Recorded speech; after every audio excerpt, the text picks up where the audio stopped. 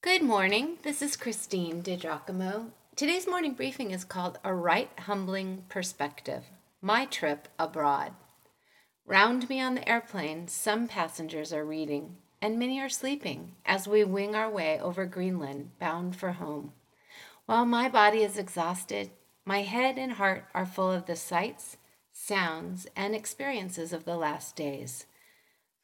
How to make sense of a holiday of short duration but of huge personal proportions. 8 days ago, I flew with my family from Southern California to spend a few days each in London, England, and Paris, France, my first trip abroad. My primary expectation was fulfilled. Indeed, the thing that I expected to be most taken by, I was. The history represented by the land and her people.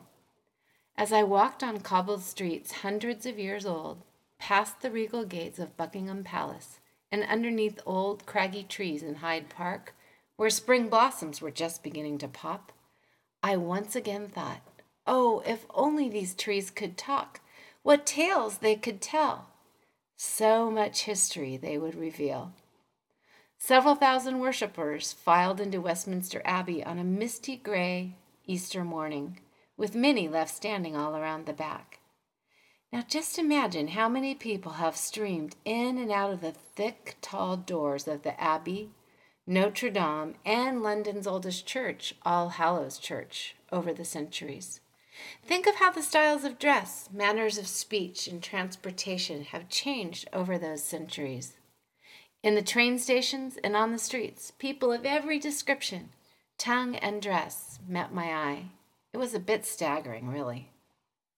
Besides the grandeur of the architecture of the Natural History Museum and the aforementioned churches that I saw, the sheer enormity of a number of things shrunk me down to size immediately. Take London's Houses of Parliament, the beautiful Tower Bridge, the Grand Palais of Paris, the Eiffel Tower, etc. And in both of these grand cities, there are not just a few exquisite buildings, there are many. All seem to say, I've been a fixture of money and power and influence for hundreds upon hundreds of years. And then, speaking of grandeur, London's Harrods department store is surely in a class of its own. Stately, beautiful, opulent, architecturally, oh my goodness, it's without equal. It's so beautiful and flourishing. Between the two cities, I'm sure I saw every designer ever advertise, and many more as well. Clothing, shoes, and jewelry too. Well, now I'm going home, aware that I am a very small, very unimportant person in the scope of history. Unlike Charles Darwin or poet Ben Jonson, I am not going to have my name on a large marble floor tile at Westminster Abbey. And I will certainly not be entombed or memorialized in a beautiful, historic cathedral either. I think of a little wooden plaque my mother had on the wall in our home. This life will soon be over and past. Only what's done for Christ will last.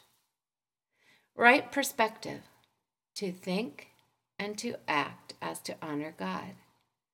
My purpose always should be to bring glory to Him. Randomly, in charming, eclectic Notting Hill, I took a picture of a home where George Orwell once lived. I passed by Paul McCartney's apartment where he penned several well-known Beatles hits, and then saw up close the scratchings of 17th century prisoners on columns in the Tower of London. Actually, that's a picture of the Tower of London attached to this podcast.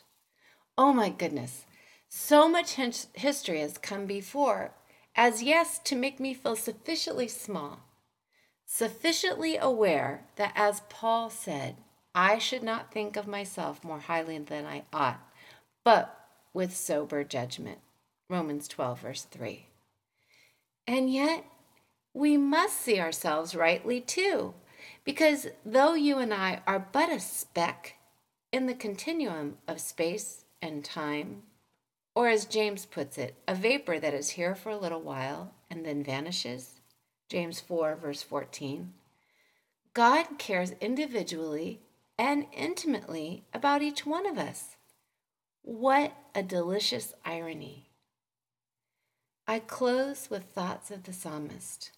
When I consider your heavens, the work of your fingers, the moon and the stars, which you have set in place, what is man that you are mindful of him? O Lord, our Lord, how majestic is your name in all the earth. From Psalm verse 8. If you'd like to read this, you can go to pastorwoman.com, click on Real Life Bible Teaching, Morning Briefings, and again the title is A Right Humbling Perspective, My Trip Abroad.